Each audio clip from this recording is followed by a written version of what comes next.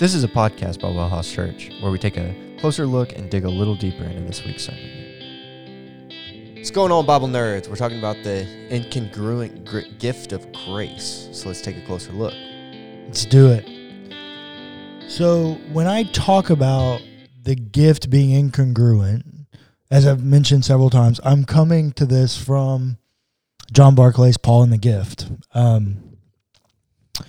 As the kind of inspiration for the story series. But when I talk about the incongruency of the gift, what I mean is that we have not done anything to earn or deserve the gift other than being in existence. Mm-hmm.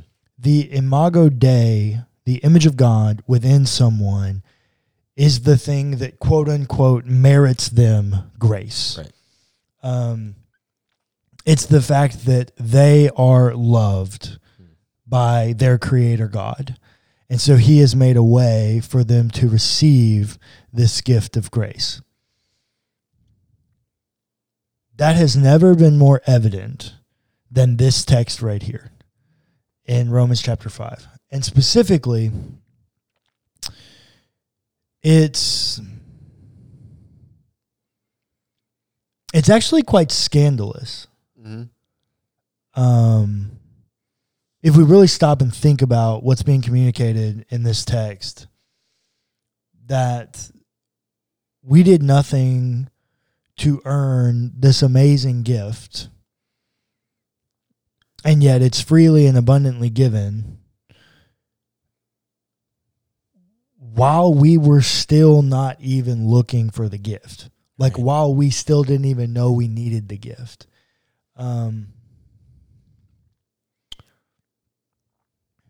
It's pretty...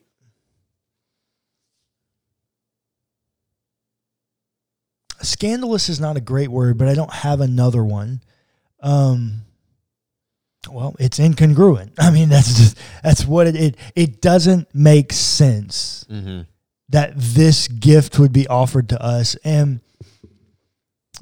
before we jump into the text, I've said it a lot, but both from a Christian perspective and from a deconstruction perspective, I am here because of Jesus. Yeah. So let's go ahead and define what incongruence is. Incongruent? Okay, go ahead.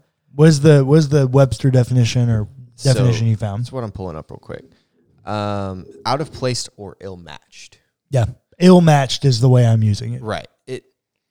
So just in case you didn't know what that word meant, that is kind of what that is talking about. Yep, that's a good job. So both from a Christian perspective and from a deconstruction perspective, I'm here because of Jesus. And one of the reasons I say that so often is because of all the other religions I've studied. The beauty of the Jesus story of God giving of Himself on behalf of humanity for the salvation of humanity is unique to Christianity. Yeah. No other religion, including Judaism, has that. Of the Abrahamic religions, Christianity is the only one that has that. And of all the other ones I've ever studied, non-Abrahamic, none of them have that sacrificial element of God giving of Himself for humanity. That's the scandalous piece of the gospel. Yeah. That's the incongruent. It's the piece that doesn't make sense. How could, the way the story sets up, we be so terrible and continually do wrong and wrong and wrong against God?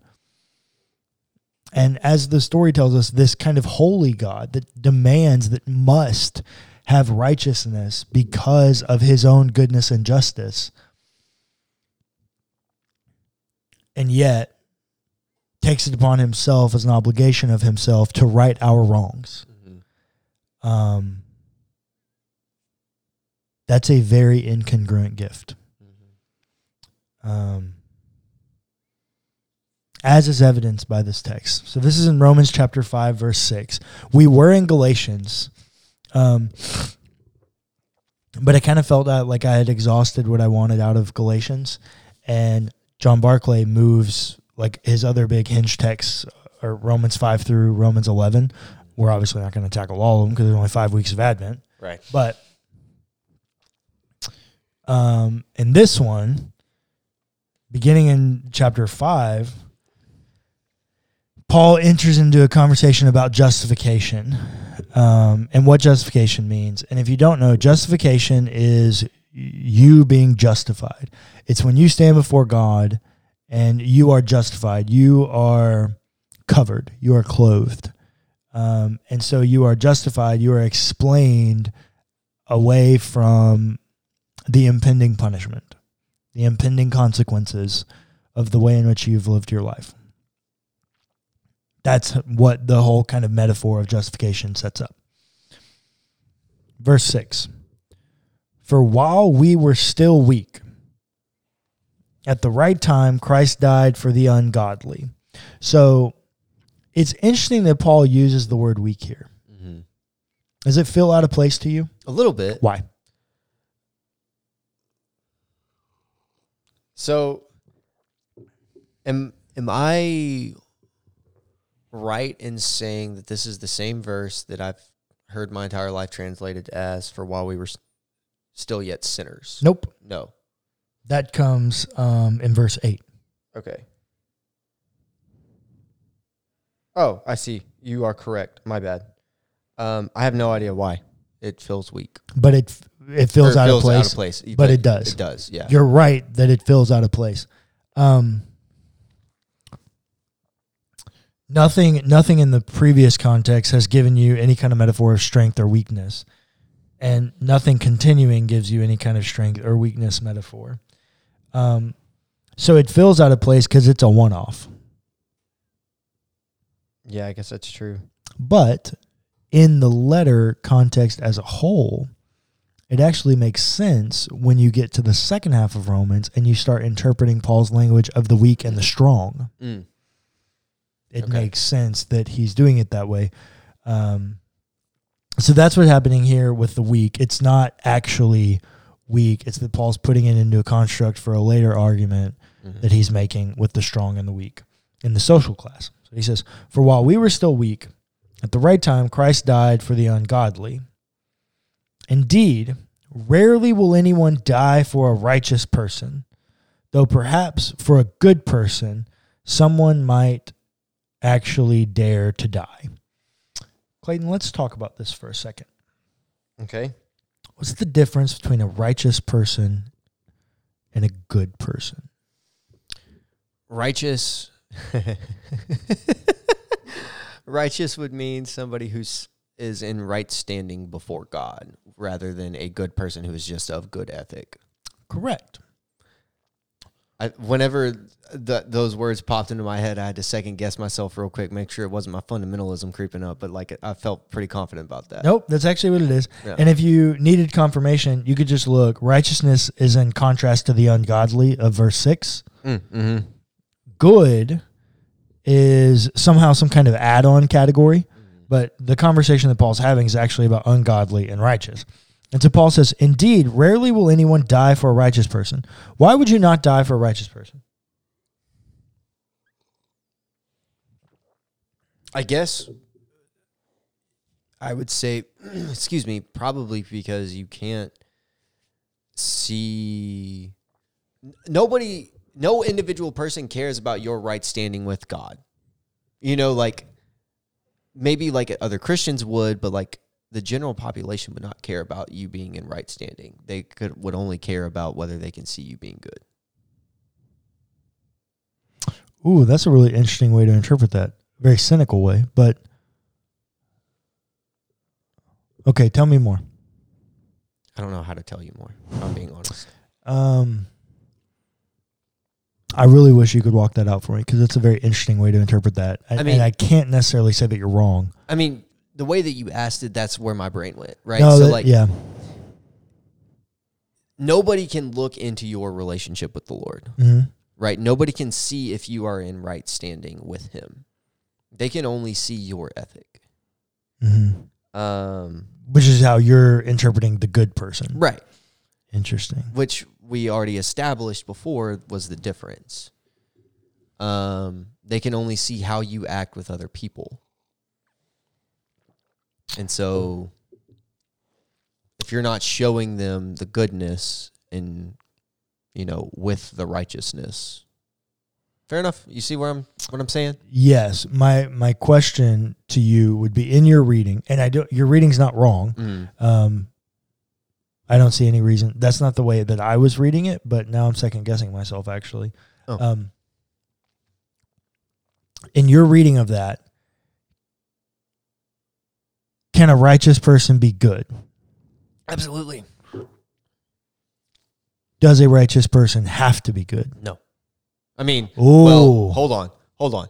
There are moments where you are more good than others. Let me say it that way. Categorically, if you are categorically classified as righteous, must you also be categorically classified as good? Yes. So why wouldn't someone die for a righteous person, but they would die for a good person? You got me. I don't know. What are you thinking? I think that what Paul's saying is nobody dies for a righteous person because their destination is sealed. Why would I need to die on behalf of that person? Because they don't need anyone. But I would die on behalf of a good person because they contribute something to the world. So I would think that that's fair in the context of one Christian to another.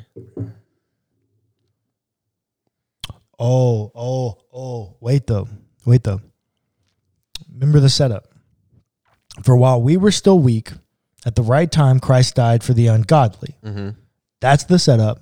This second clause is something in contrast to the ungodly. Right. Indeed, rarely will anyone die for a righteous person, though perhaps for a good person, someone might actually dare to die. I see. What he's saying is he's expounding on the fact that Christ didn't come to die for Christ wouldn't die for the righteous. Yeah, Christ did not come here to die for those that already believed. He came to die for those that did not. You got it. Fair enough. You got it. I see. I get it now. And it's only in that understanding that verse 8, go ahead, read it, big dog. This is the one you wanted. Oh, I did not want this. Go ahead. It's a great verse. I don't know why you wouldn't. But God proves his love for us in that while we still were sinners, Christ died for us.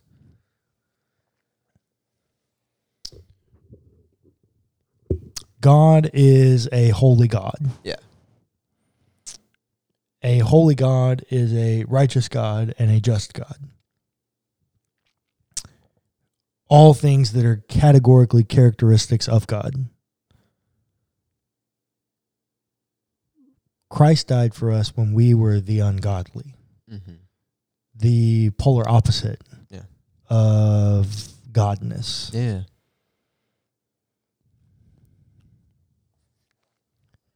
That's how you prove your love to someone. When you love them, even when they don't love you. Yeah. That's the beauty of the gospel. That's the beauty of the gift. That's why it's incongruent. Because what we wanted was our own pursuit. I think if I could sum up what all the problems of the Bible are at any given moment, it's the perpetual pursuit of self. It's pursuing what I want, no matter what the detriment to my relationship with God or with my community is. We could take that into any category of abuse, both horizontal or vertical.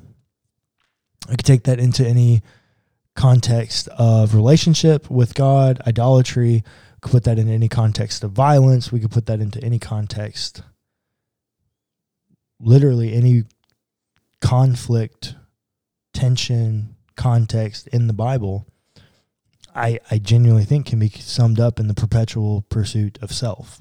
What I want, no matter what it does to my community or to the relationships I have with others or to God. God doesn't have a perpetual pursuit of self. God is perpetually in pursuit of yourself. God is perpetually seeking after you, looking for a way for you to be in relationship and right standing. And God is perpetually trying to fix the thing that we messed up. Mm-hmm. That's the incongruent. That's the piece of the story that makes you go, I've never heard something so beautiful. Absolutely. I think also, if I may, tie this back into last week's. Oh, how so? It is now also your job to offer this incongruent gift of grace.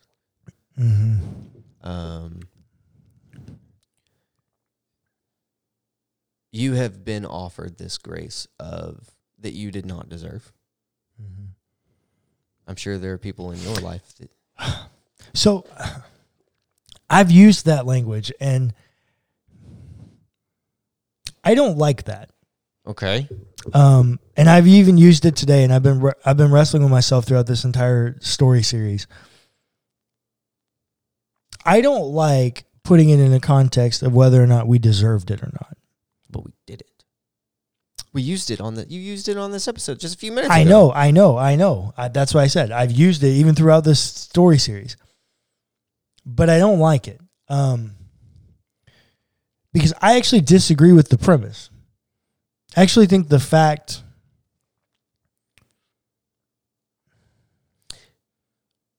And maybe I don't disagree with the language of deserve or not deserve.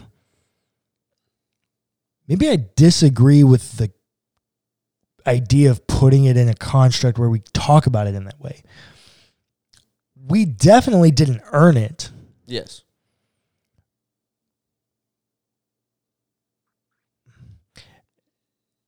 And I agree with the premise that we don't deserve it. However,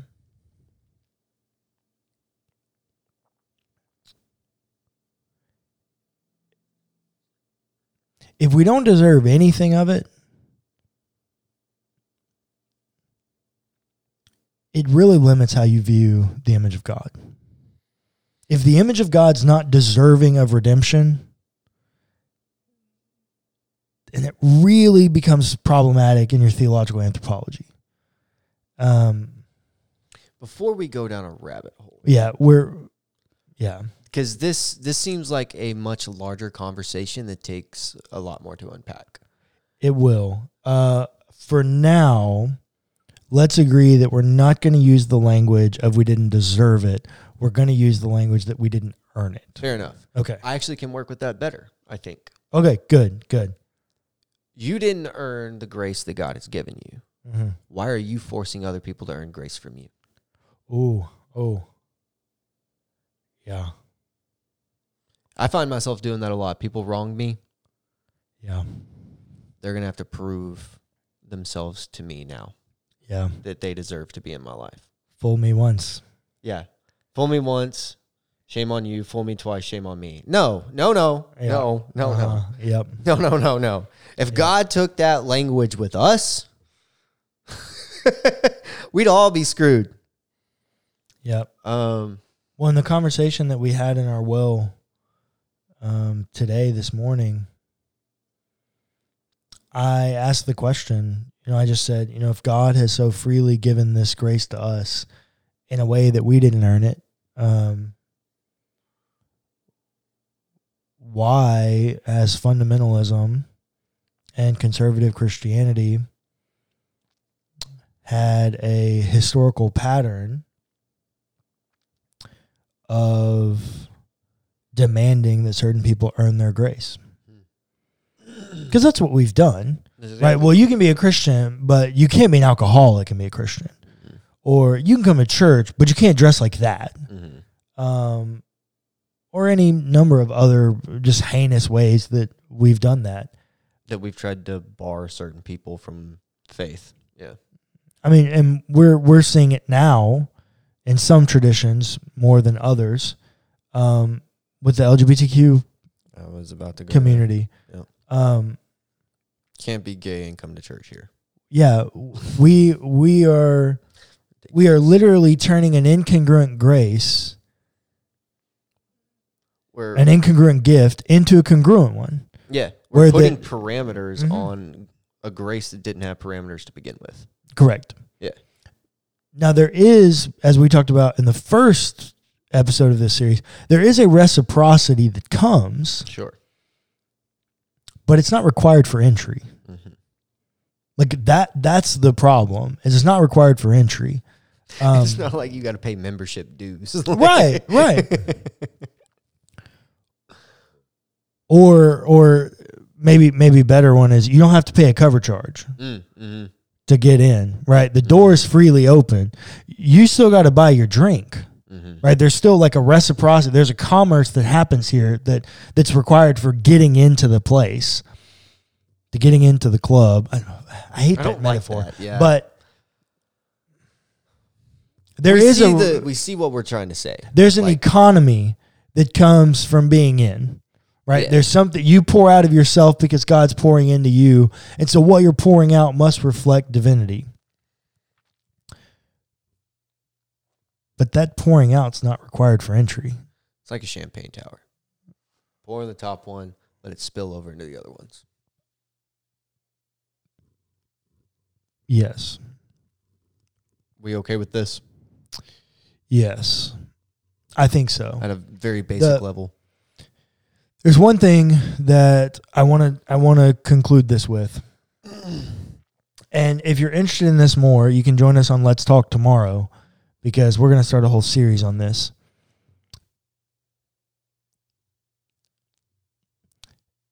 I think what's happened is we have taken an incongruent gift and we made it a congruent gift. But it wasn't void of a starting place.